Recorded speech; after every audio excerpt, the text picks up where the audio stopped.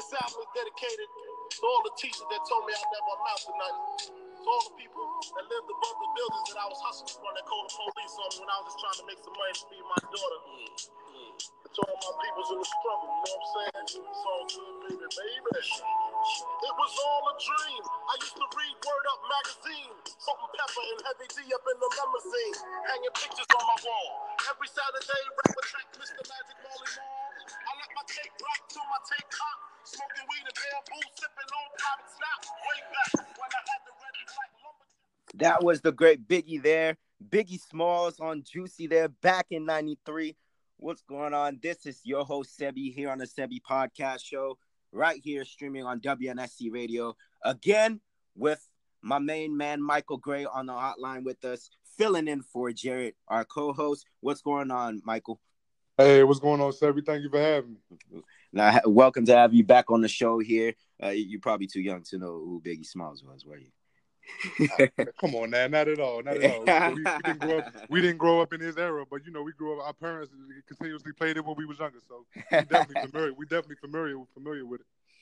Absolutely, a living icon. Biggie was there. And speaking of the King of Brooklyn, you know, we can't speak about Biggie being the King of Brooklyn because he's pretty much deceased. It seems as if that D'Angelo Russell and the Brooklyn Nets, winners of 8 of their last 10 games, and one of the hottest teams in the association right now, have just climbed from 14, as in dead last in the East. They've climbed from 14 to 6. They're currently the 6th seed in the East.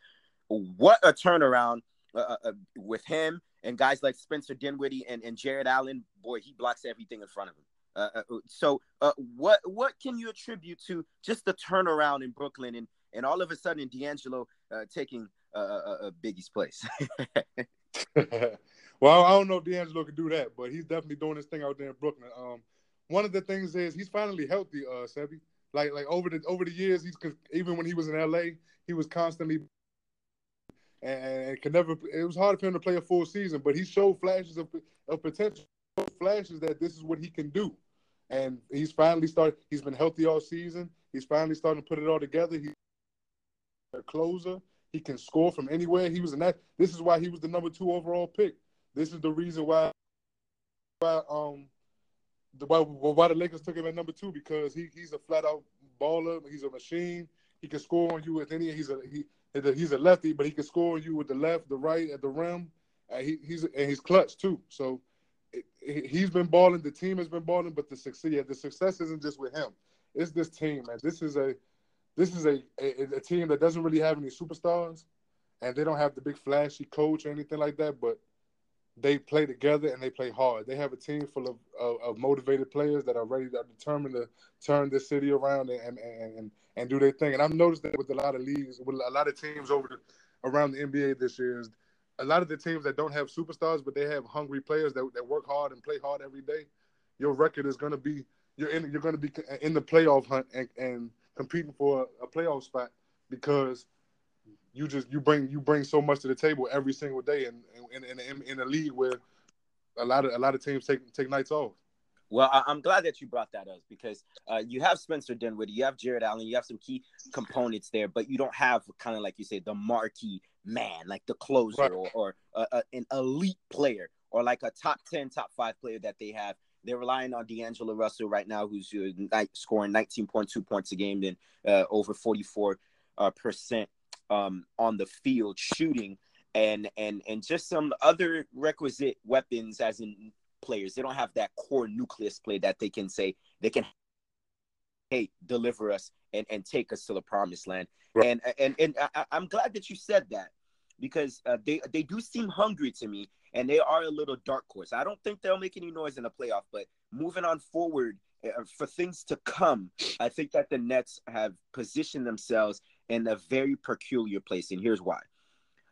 We all know New York is the market. You know, New York and LA. That's like the 2 marquee markets in America. Yep. A lot of people have been talking about the Knicks as a potential landing spot for free agents, and rightfully so. You know, you've got the Big Apple, the Garden, right? That's the holy sanctuary, the Mecca of basketball. Absolutely. But what I do think is Brooklyn is also in New York, and Brooklyn also has a lot of cap space and a lot of cap room to perhaps get two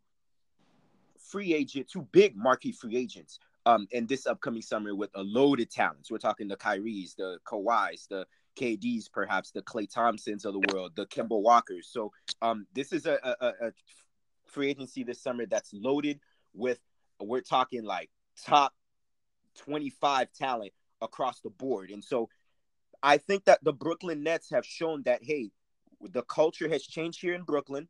You know what I'm saying? We've got a competent coach here that has galvanized the troops, and we have key pieces that we feel as if that we are just a couple pieces away, and maybe one or two big free agents that come here to the Barclays Center in Jay-Z's backyard can perhaps make us contenders in the Eastern Conference.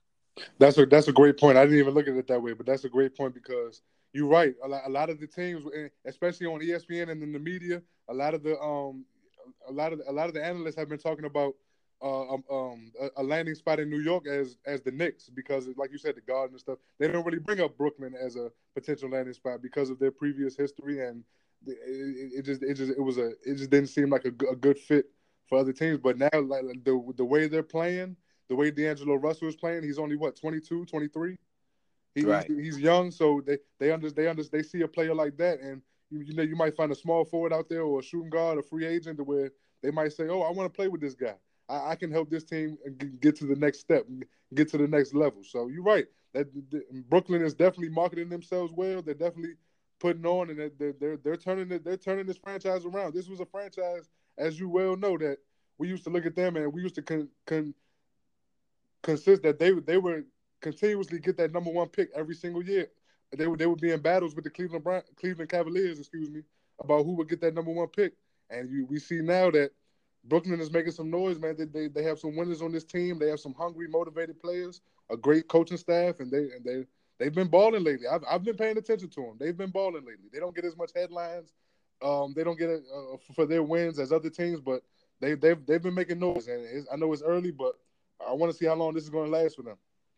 Definitely, and I think they really learned from the 2013 trade when they traded 3 first rounders for KG, yes, Jason Terry, and Paul Pierce. So right. They definitely turned that around, and franchise has been in this misery there as well. And then when we look at the other news around the NBA swirling, you've got Carmelo going to the Bulls. Yep.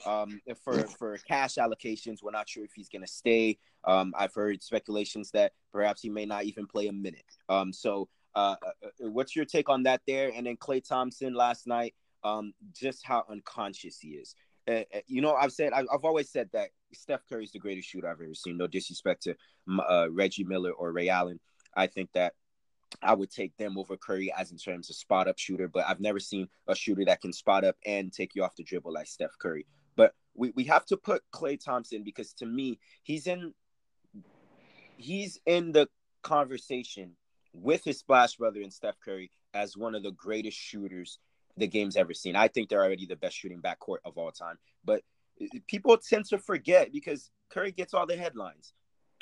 Klay Thompson is a bona fide scorer and a prolific shooter that the game's ever seen. I mean, his shot is generic based.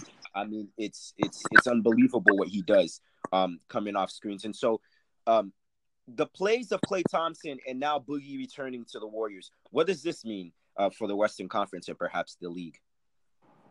Well, even before Boogie returned, I was never worried about the Warriors. The Warriors are loaded, but now that Boogie is back, I mean, Sebi, I don't know about you, but when I watched the game on Friday against the Clippers when he returned, and I saw all 5 of those starters, I said, "Wow, this is absolutely unfair. They're going to run away with the NBA. It's ridiculous. It's ridiculous. I don't see anybody in the Western Conference that can compete with them, and I don't see anybody in the Eastern Conference that will knock them off in the finals. I think they will. I think with Klay doing it, like you said, they have the best shooting backcourt in the game easily right now, but obviously, possibly in history. When Steph, we always used to say this when it comes to the Warriors. When Steph is on and KD is, we all know what Steph and KD are going to do. But when Klay is hitting like that last night, along with what Steph and KD it's unfair. Bring to the table, it's unfair. You can't be. It's impossible to beat this team. You can't be. And then you have they showed up their weakness because the Warriors missed JaVale McGee last year more than people give him credit for, because JaVale McGee was that big man, but he was a hustler and he continues to get boards and rebounds and was a paint presence. They didn't have that in the beginning of the season with Jerebko and a couple of the other big men. They had Jordan Bell and others. So Boogie actually shored up the weakness on this team. So now you look at it from top to bottom, outside of the bench, where's their weakness? I don't really see a weakness for this team, man. With those 5 starters, you don't really need a bona fide bench with those 5 starters because they're going to take you to the promised land on their own. Absolutely, and you look at it across the board. That's 5 all-stars on one team. It's unbelievable what they've done. You can compare them to a dream team. I don't think they're that much better than the dream team, but it's just unbelievable what they can do. And what I see in this Golden State team with Boogie coming back is you hit on a good point. JaVale McGee was a big piece last year in what they did in their interior for this team. And now they kind of solidified that because now I see versatility. I see that they can beat you above the arc. They can play finesse, but they can also play big bully with, and send Boogie in the block and say, hey, go get us a bucket. And so that right there, I think now that gives it becomes a chess match for Steve Kerr. He has the versatility of putting Boogie in the block, putting Boogie out wide and shooting threes. And it's just going to be a matchup nightmares for teams to deal with. They play my Celtics on Saturday night, so not I can't wait for that one. Kyrie, Kyrie is my favorite player. I can't wait for that one. Absolutely there. But moving on forward, the Warriors are just going to be a handful to deal with. Boogie Cousins, if you really think about it, they've got 4 of the top 25 players in the NBA on the same team. Yes. It's remarkable to think about. So a lot of great news in the NBA, and we know what Denver's doing out there in the Western Conference as well. Damian Lillard quietly has his Blazers blazing hot as the 3rd seed in the Western Conference. Not a lot of recognition there. Anything else that stand out to you? Like you said, the Blazers. I was actually going to say them because they've swept under the radar because they didn't start off the season as well as I thought they would. But they've gotten healthy and they're starting to find their stride and they're definitely making noise. The Clippers are a team that we shouldn't sleep on. They started off great, but they hit a little slump. But I feel like Doc Rivers and them will figure it out as time goes on and stuff. But back to the Carmelo Anthony trade to the Bulls. I don't think he's going to play now one. I don't think he's going to play 1 minute in Chicago. I think I saw a report yesterday that the Lakers were interested in Melo. It's a possibility he might go to play with LeBron, and that's friends, right? Yeah. They're very close. They off the court as well, and they've been like that forever. And I want to see Carmelo back in the league. I really do because he still has it. He still has his game. He still can produce for a team, and he still can make things happen in the right position. He's not washed up. He's not a scrub. He's still one of the best offensive scorers in the game. I want to see him in the perfect position, and possibly playing with LeBron might be his best chance right now. Absolutely. Well, the thing with Melo is that he's always been the alpha dog since Syracuse, since Oak Hill in high school. This is a guy that's a bona fide scorer, over 25,000 points in the NBA history. So he's going to go down as a Hall of Famer. And he's never played in a role where, he has to accept that, hey, he's not the same Melo no more. He has to contribute off the bench. And I think that's been a struggle and a difficulty for him, not owning up to that and saying that, hey, that I can come off the bench and I can perhaps help a contender, whether it be in the East Coast or in the Western Conference, reach a championship. And so I think that adapting to that has been the hardest transition for Melo. But I would thoroughly agree with you there. The Bulls don't want Melo. They have the core nucleus and the pieces that they have as well. And so I do think that his best landing is Los Angeles or perhaps China, or the Mann brothers don't have to retire. Yeah, I agree because it just doesn't. It's something that he's not used to, and it's something that quite frankly, he has to get. You're right. He has to get used to that at this point because he's not that. He wants to play on a championship. He wants to win a championship. At this point in his career, he wants to win a title. And playing with the Chicago Bulls is not going to get that done anytime soon. So I understand he wants to go to a contender. But going to a contender might mean, you're right, you have to – even if you don't come off the bench, even if you are in the starting role, you got to understand, depending on what team you go to. Yeah, limited minutes. Yeah, limited minutes. You got to understand that you're not that guy anymore. But just find your role and master it. Master your role, because Melo is still a great player in this league. But it was something that Allen Iverson had a tough time dealing as well with in his career. He had a tough time coming to his own and agreeing with the fact that I'm not that guy anymore. I need to accept a different role. So I think Melo falls in that same spot, and we'll see, man. I hope he's on I hope they find somewhere to trade him by February 7th deadline. I hope he's on the team, man. I'm wishing the best for him. And of course, we definitely hope the best wishes for Carmelo Anthony finding a landing spot here in the NBA. When we come back, Michael and I share our weekend observation time on conference championship weekend. You're listening to the Sebi Podcast Show here on WNSC Radio.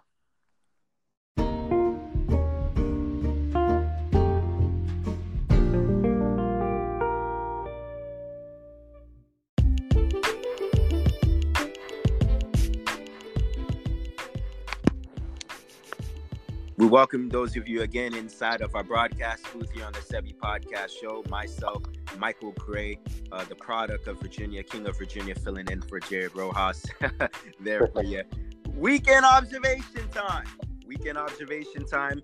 We go into the Superdome a decade after the Saints reached their first conference championship in 2009 by Greg Williams and that vaunted defense of the Saints and bounty scandal. 10 years later, the Saints hosting yet another conference championship at home in the Mercedes-Benz Superdome. Breeze, Goff, Kamara, Gurley, Sean McVay, Sean Payton, stars everywhere inside the dome. But in the end, missed calls, poor officiating, enabling the Rams perhaps going to their fourth franchise Super Bowl in franchise history. The Rams, behind Jared Goff making big plays, Brandon Cooks over 100 yards receiving. Great contributions from their defense, up front with Aaron Donald and Dominican Suh, and great plays from Marcus Peters and Talib in the back end. The Rams, and not the Saints, leaving the Superdome, heading into Atlanta. What was your reaction there, Mike? It was a beautiful game, Sebi. It was a great game. It was from start to bottom. I mean, it was just, you could tell these were clearly the two best teams in the NFC. My takeaway from this game, I know a lot of people want to point to that call in the fourth quarter and say that, that cost the Saints the game. I don't believe that cost the Saints the game, Sebi, and I'm going to tell you why. The Rams, Jared Goff, the Rams offense couldn't do anything in the first quarter. They started off slow. The Saints continuously moved the ball, but the Saints on their first two possessions were held to field goals by the Rams. When it could have been 14-0, it was 6-0. Jared Goff threw that interception to Demario Davis, and they were in scoring position to score a touchdown. And I was saying to myself, "Oh man, this game is about to be over." Just like that. But the Rams held strong. They handled adversity very well in that game. Every time they were hit, New Orleans would come hit with something. They would respond right back with a haymaker. At the end of the first quarter, they were up 13-0 when they could have been up 21-0. The play calling got passive aggressive from Sean Payton. After the first quarter, throughout the rest of the game, it was pretty passive aggressive. Drew Brees wasn't as accurate as we normally see him. And to be honest with you, we got to give a lot of credit to this Rams team, man. This team, this defense especially, got shellacked in the first matchup when they played in the regular season. They gave up 45 points, and Drew Brees and this offense did just about whatever they wanted to do. And the biggest takeaway with this defense, this Rams defense, the turnaround was in the first game, the Saints were 5 for 5 in the red zone with scoring touchdowns.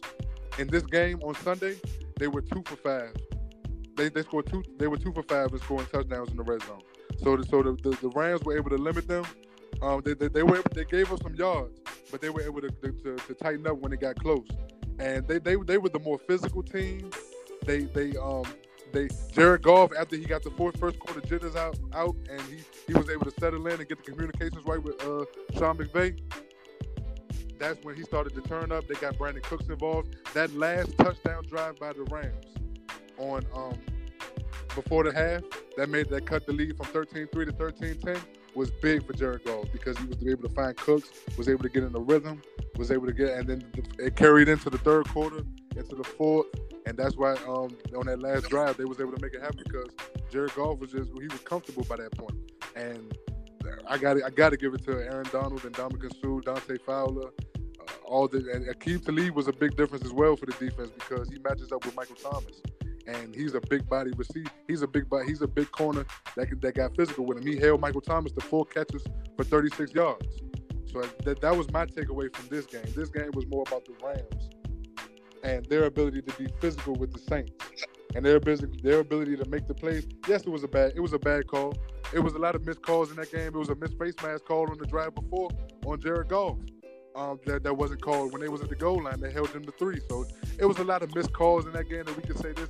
And that we could say may have turned the game around, but all in all, I think the Rams came in and they were the better team on Sunday. They were the more physical team, and they got the job done. I great points there, and I agree with you. But one thing that really stood out to me is Jared Goff, the younger quarterback, Sean McVay, only 31 years old, your youngest coach actually currently in the NFL, and I have to say that Sean McVay actually outcoached Sean Payton in that game. And you hit some key points there. And here's why. They were down 13-3. I think that was pivotal and an imperative that they get that touchdown right before halftime because that gave Jared Goff the confidence coming in after halftime to perhaps get that offense going because early on, you saw the crowd noise. You saw the dome getting loud and really affecting young Jared Goff because he hadn't been in that moment. The Rams and Jared Goff and Sean McVay hadn't been in that moment right there. And sometimes when young teams go into that Superdome, it can become overwhelming when the crowd gets into it and make it abysmal for you to even hear or make any signal calls. And so it was huge getting that play and overtime before halftime per se. Now coming after halftime, I think the Saints dominated. They outscored them 16-10. Obviously, Johnny Hekker, the game-winning field goal, 57 yards, and we got to talk about him. That's a rifle of a boot. And you can say anything about the officiating. Yes, there were poor calls. Yes, they didn't get a lot of stuff. There were a lot of hand tangling and things like that. But you know what I credit? I credit the players that they brought in. We all know that LA is the big market. They're the flashy franchise. They buy all free agents. What did they do throughout this offseason? They go out and get Aqib Talib. They go out and get Marcus Peters. They go out and get Ndamukong Suh. You already have the prize man in the middle and Aaron Donald creating havoc and blowing up everything and throwing people like ragdolls inside. And so what Wade Phillips did is because he knew on the first time they played in Week 9, Michael Thomas had 12 receptions for 211 and 2 TDs and said, you know what? Talib didn't play first time. So I'm going to get a big and a strong and a physical corner that can match up with 6'4" Michael Thomas on the outside. And I'm going to put him on him in press coverage and see what he does and see if he can adapt to that. So I credit the Rams for adapting. I credit the Rams for adjusting from first half to second half, and Sean McVay did. But before we talk about this more, I want to go ahead and hear Sean Payton's post-game recap about some of the poor officiating. Let's take a listen here to the coach of the New Orleans Saints. Off the phone with the league office. They blew the call, and there were a lot of opportunities, though, but that call puts it 1st and 10. We're underneath 3 plays, and it's a game-changing call. And that's where it's at. So it's disappointing. Credit the Rams. They made enough plays, though. They won the game. The kicker made some big kicks. But for a call like that not to be made, man, it's just hard to swallow. And then to get a phone call.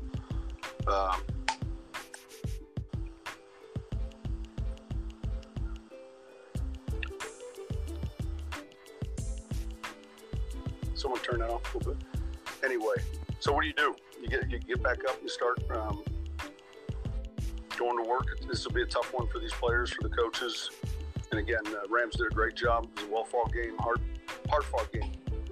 But that was Sean Payton, very emotional on the podium there on Sunday evening after his Saints lose their first ever postseason home loss in that dome in franchise history at home. And I feel for Sean Payton. Of course, you know that the poor officiating is right. We understand these refs have been inconsistent for the past couple years now, but you can't attribute that for the entire games because there was well over 50 plays that the Saints had. You can't just put the game on those 2 plays. Yes, they were critical plays that could have changed the turn of events on the outcome, but you got to admit, Sean McVay, for all of the scrutiny that he's had being the coach of the Rams, he has really stepped up and has embraced the media of LA, and he's thrived in it. Yep, he sure has. He sure has, man. And I feel for Sean Payton, and I feel where Saints fans are coming from because he's right. On that, when I saw it live, I said, "Wow, they didn't call that play, they didn't call that flag, but if they did, the game would have been over in that moment because, like you said, the Rams had just used their second timeout. They only had one timeout remaining, and it was like a minute and some change left. You get them 1st and goal, you take 3 knees, run the clock down, the game is over on the game with a field goal. So I sympathize. I don't normally like to say that calls, blame games on calls and the refs and calls and stuff like that. But in that instance, I understand where Saints fans are coming from because that call just well determined the game. So, but like we were saying earlier, there's so many components, man. The Saints were too passive aggressive. They weren't aggressive on the play calling, the offense. They didn't stomp on the Rams early when they had a chance to. They gave them life and gave them hope. So it's a lot of components into that, man. But I do feel for Sean Payton because of how they went out last year with the Hail Mary to Stephon Diggs in Minnesota, and what happened this year with the no yeah, non-call. it seems like bad luck. Yeah, it just seems like luck hasn't been on their side lately. So you know, I do feel for Sean Payton, but I wouldn't blame the loss on that one call. It was plenty, like you said, it was 50 plays the Saints. It was plenty of plays that they could have made that they were left on the field and opportunities that they left. And the Rams capitalized. Like you said, that 57-yard field goal was a clutch field goal. That was a big time field goal. And I would say that's the most clutch field goal since Adam Vinatieri for the Patriots back in the postseason. I would say that. Got you. That was a big time kick, man. Because everything's on the line, and you're on the road. That crowd noise, they iced you. That was a big time kick, man. And after the game, I came back saying, you know what? The Rams deserved this game. They really did, because when you watch the whole game, they did their thing. They balled out. And I love this defense because their defense is finally healthy. Like you said, Aqib Talib was out for some games.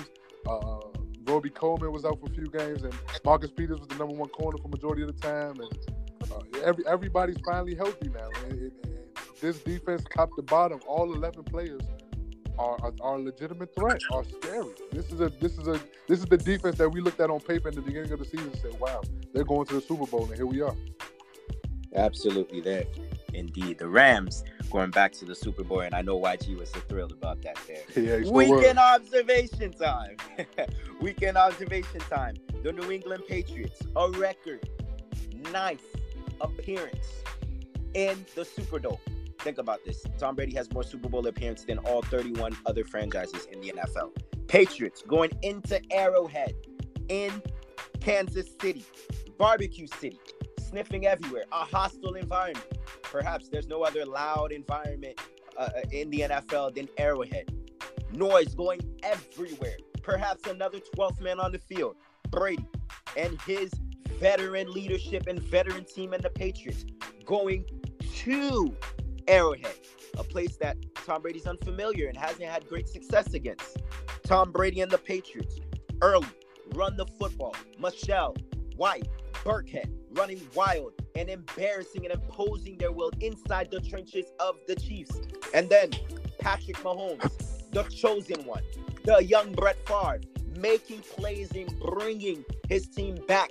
But at the end, the Patriots in overtime, Brady to Edelman, Brady, another conversion to Edelman, Brady to Gronk, a third down conversion in overtime. The Patriots set themselves up. They're going to their third consecutive, that's right, what an accomplishment, third consecutive Super Bowl in Atlanta. What you know, there's not enough words in superlative to lament the greatness of Belichick and Brady.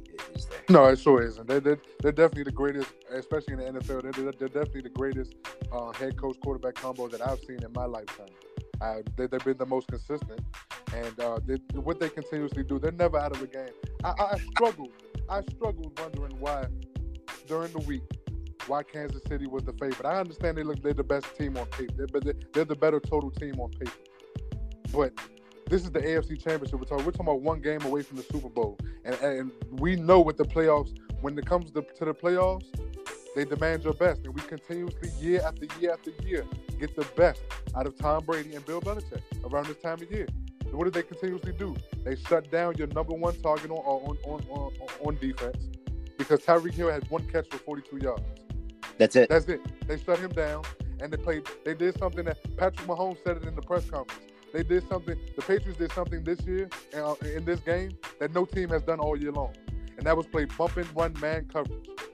They got pressure on Mahomes early, and they played bump and run man coverage, got physical with the receivers, threw the timing off a little bit, and it showed, man. They didn't score. This high-flying offense, the best offense in football this year, didn't score a point in the first quarter. The first half, excuse me. And they were just out of sorts. Patrick Mahomes, you could tell he was a little nervous. He was missing on some throws that he normally makes on a consistent basis. He missed Damian Williams on that wheel route touchdown that could have changed the game. But their offense picked up in the second half. They scored 31 points. Tom Brady and the Patriots, the key to in that first half, they controlled the clock. They ran the football with Sony Michel, James White. They controlled the clock. Their first drive was like 8 minutes, I want to say, and they cashed in with touchdowns.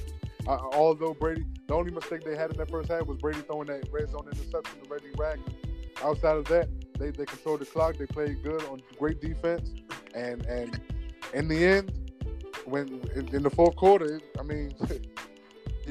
Kansas City, they scored to make it 28-24 with 2 minutes left, and I was saying to myself, this game is over, because Tom Brady is still on the other side of the football, and he gets a chance to score with 2 minutes left. So he goes down the field and he scores, but he left 39 seconds for Patrick Mahomes in this high-flying offense, and in 2 plays, Sevi, 2 plays they were in field goal position, and tied the game up. And in overtime, the game literally came down to the coin toss because of these rules. The game came down to the coin toss. And once the Patriots won the coin toss, I said to myself, this game is over, because Tom Brady's going to go right down the field. He's not even going to give Patrick Mahomes a chance to touch the football. He's going to go right down the field. He's going to score a touchdown, because it's winning time. You're one drive away from the Super Bowl, and Tom Brady has been in this position far too many times. He was comfortable in the pressure, and I don't think he played one of his best games per se, but he definitely had one of his best moments in the fourth quarter and overtime. And it sealed the deal for this team. And you know what, Mike? This is astounding to me, what the Patriots have done in this almost 2-decade run. Yeah. The only thing that I can compare to it is perhaps Popovich and Duncan. When you compare Brady to Belichick. Obviously, they both got 5 as well, and Popovich and Duncan, and the success that they had with the San Antonio Spurs. And I've always said to myself, it's a great comparison to do, because the Saints are, not the Saints, the Spurs are the class organization in the NBA, just like the Patriots. And they have a Hall of Fame and arguably one of the greatest coaches ever in Popovich, along with Tim Duncan. And same can contrast for Brady and Belichick as well. And that's the only thing I compare to.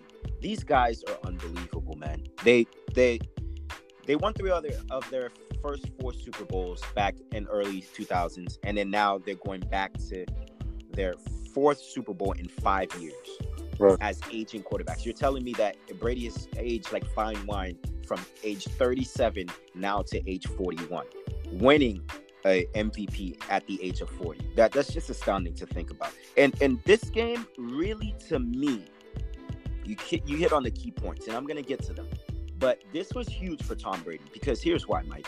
Tom Brady hadn't played a road playoff game since 2006 when Phillip Rivers, remember that team? Yep. Phillip Rivers, high-octane offense, Tomlinson, Gates, Vincent Jackson. They had to go into Qualcomm Stadium and play that game, and obviously they won that game there. But he hadn't played a road postseason game in 13 years. And now that, you're right, I was unsure how the Chiefs were, frankly, favored in that game.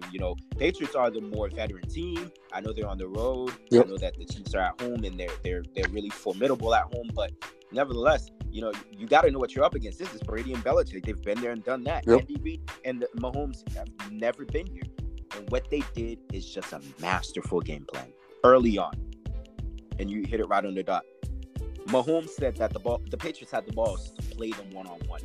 To me, if I'm a defensive coordinator, I would never think about playing Tyreek Hill one-on-one. I'm scared. I call him the cheater. Like, I'm scared of playing this man one-on-one. Bump and grind, you hit him with one move, he's gone.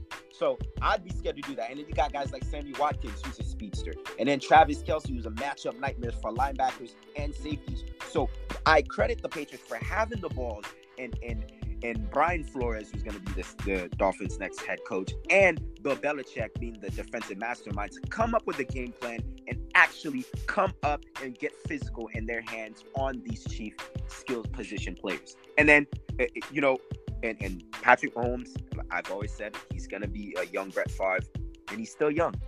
You know, the looks that Patriots, that defensively that they gave him, he is still young and not mature yet to call audibles and change plays, because the Patriots were just lining up and saying, hey, we're going to come after you. The heck with a lot of teams playing zone and we're letting you throw, you know, sidearm balls and left-handed passes and just crushing us in the zone. The heck with that. We know what the odds are. We know that you can scramble outside of the pocket. The heck with that. We're going to come after you. And I credit the Patriots defensively for doing that.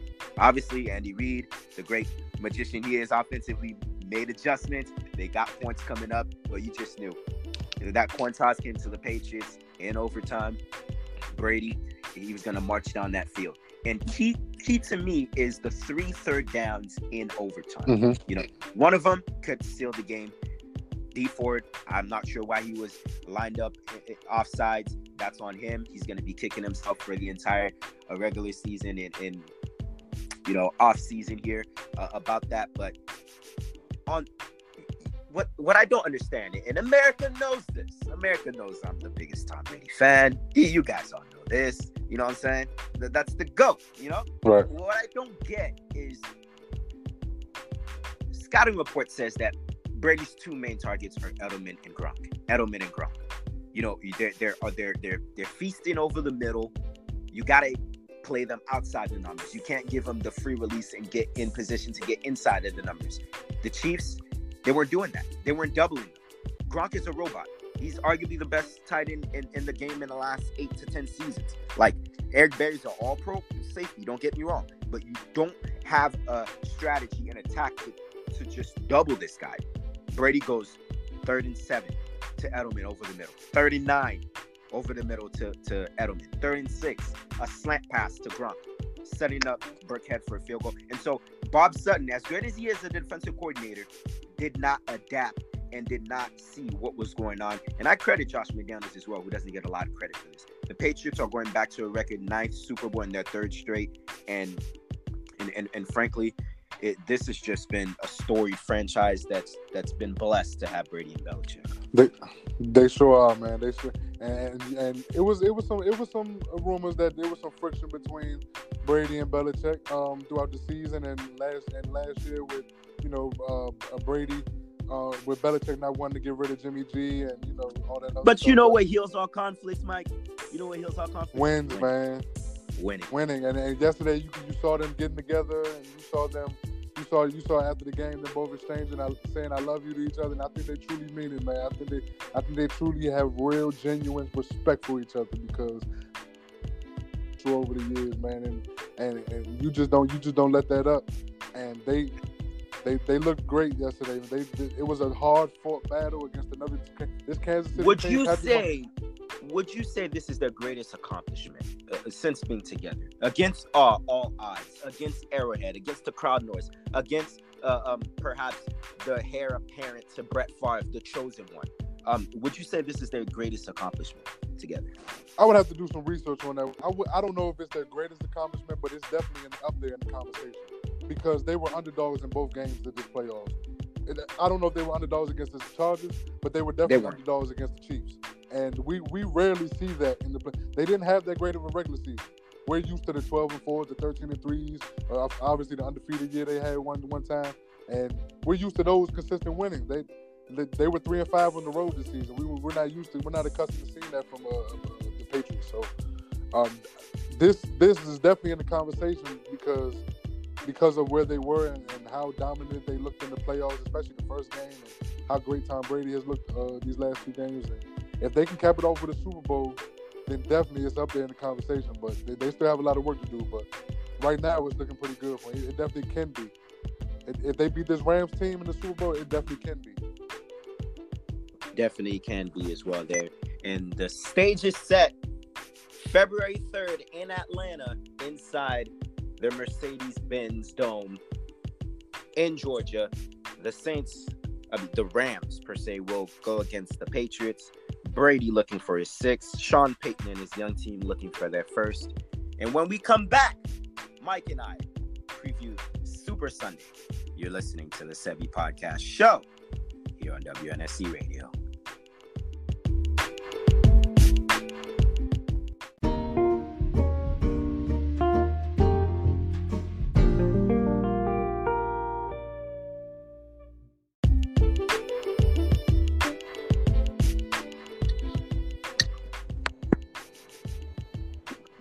We welcome those of you again inside Studio Z, myself alongside Michael Gray, filling in for Jared Rojas here, streaming on WNSC Radio. When I think about this matchup here, I think 2 things, Mike. I think dynasty and I think pre-dynasty. Mm-hmm. Obviously, you've seen the success that the Patriots have had for the last 2 decades. And you think about Jared Goff and McVay and that young and ascending team in the Rams going to their 1st in quite a while, in their 4th in franchise history, of course. I think dynasty and I think pre-dynasty. And so looking in Super Sunday in 2 weeks, your initial thoughts of this great game here? It's a great matchup, man. It's a lot of different matchups all over the field the individual matchups that I can't wait to see. That'll definitely determine the outcome. I like that matchup of Trent Brown, the Patriots left offensive tackle, going up against Dante Fowler and possibly Michael Brockers. I like Aaron Donald inside, going up against this Patriots offensive line. I feel like they're going to be the key because you have to stop the run if you're going to beat the Patriots. You cannot give the Patriots a second option on offense of running the football along with what Brady can do. Because this season, they've been led by their running game. Their running game has set up everything in the passing game for them. So if you let them get off to a hot start running the football, let Sony Michel and James White and Rex Burkhead get off to a hot start running the football, that's gonna make Tom Brady's job that much easier in the secondary. But it's going to be a great game because this Rams team is physical. They're hungry. They're ready for this matchup. They're ready for this moment, and we'll see, man. Because we'll see what Bill Belichick has up his sleeve. Because I know he's going to want to take away Brandon Cooks. But if you take away Brandon Cooks, they have so many weapons on the outside. It's like, where do you try to shut this team down? Because and also it's going to help with if Todd Gurley is healthy. Because it was clear. It was clear against the Saints that he wasn't 100%. I mean, he was dropping passes. You could tell C.J. Anderson got the bulk load of the load in that game. So we'll see how healthy Todd Gurley is, because if he can't go at full strength, that's a big loss for them on that side of the ball. But I'm definitely intrigued to see how the game plays out, and if who gets the ball last in the fourth quarter and things of that nature. Who controls the clock? Who's able to play at their game? Who's able to play at their pace? Who's able to do their job and play and play their game? So I'm interested to see that. Definitely there. And 2 things that strike me first in this matchup. I differ from you. Either if Todd Gurley's healthy or not healthy, Bill Belichick's game plan is going to be stop number 30 in that backfield. Trust me, he's a game breaker. Reigning AP Offensive Player of the Year. He knows the damage that Todd Gurley does. So regardless if he's healthy or not healthy, or if C.J. Anderson is running the football, they are going to try to stop that running game of the Rams, because that sets up the play action and the creative and innovative things that Sean McVay as a play caller can do on the offensive side of football. Now, you hit 2 great things that you said about the Rams, and I agree with you. I believe Wade Phillips is going to take something away from you. You cannot let the Patriots offense get in a rhythm, run the football, throw the football, play action, shotgun, pistol, whatever they want to do. I believe that Wade Phillips is going to do something that the Chargers and the Chiefs did not do, and that's stop the football. Because you can't give Tom Brady options. You can't let him run the football and dictate tempo throwing the football. Brady, I've always compared him to LeBron as in terms of the greatest catalyst in dictating tempo. They can play fast and they can play slow. They can play no huddle and they can play in the running game. And right. I think what we've learned in the postseason here, Mike, is the Patriots aren't just finesse team.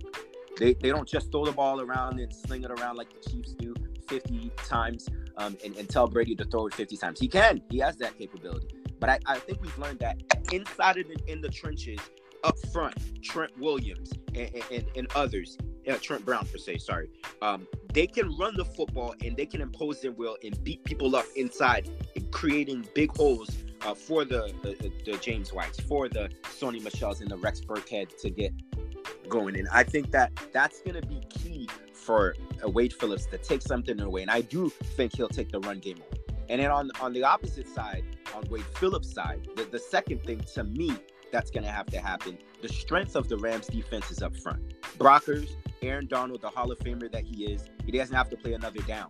I believe he'll be a Hall of Famer. You've got Dante Fowler, you got from Jacksonville, and Ndamukong Suh, you were once a great player as well. Mm-hmm. So to me, you brought in Marcus Peters and you brought in Talib. What's going to be key to me is for the Rams to even remotely have a chance to win this is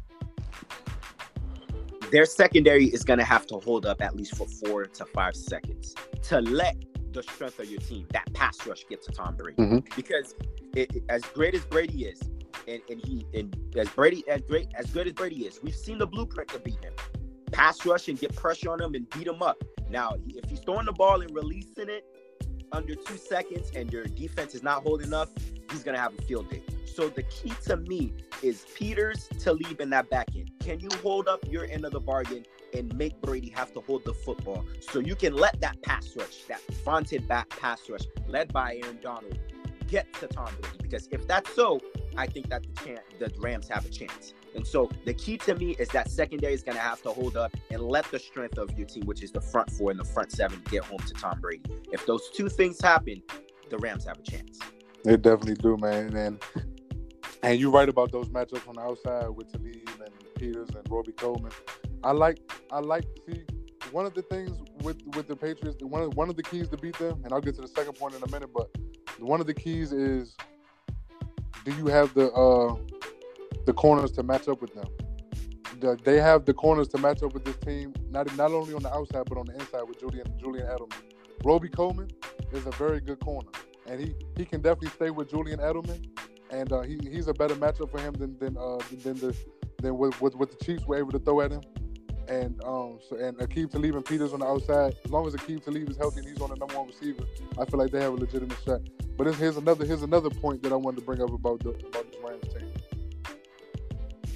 Brandon Cooks is a former Patriot, right? Indeed, he is. He played in the Super Bowl last year. If you notice, Sebi, the Patriots' losses this season came a couple of them, at least two or three of the losses this season came against coaches or former players that used to play with Tom Brady. The first loss was one of the losses was Detroit when they were held to 10 points. Matt Patricia, the former defensive coordinator for the Patriots. The second loss, another loss was Tennessee. It was Tennessee with Mike Vrabel. And Deion Lewis. And then Deion Lewis. And I feel like Brandon Cooks is a big key in these next 2 weeks for preparation because he's fresh. He knows this is just removed from last year in the Super Bowl. He knows a lot of Brady's tendencies. He knows a lot of Belichick's tendencies. So he can definitely inform the coaches and inform the players about these little things that Brady likes to do, these little things that Belichick likes to do. And you never know. And you bring a very interesting point because about former players.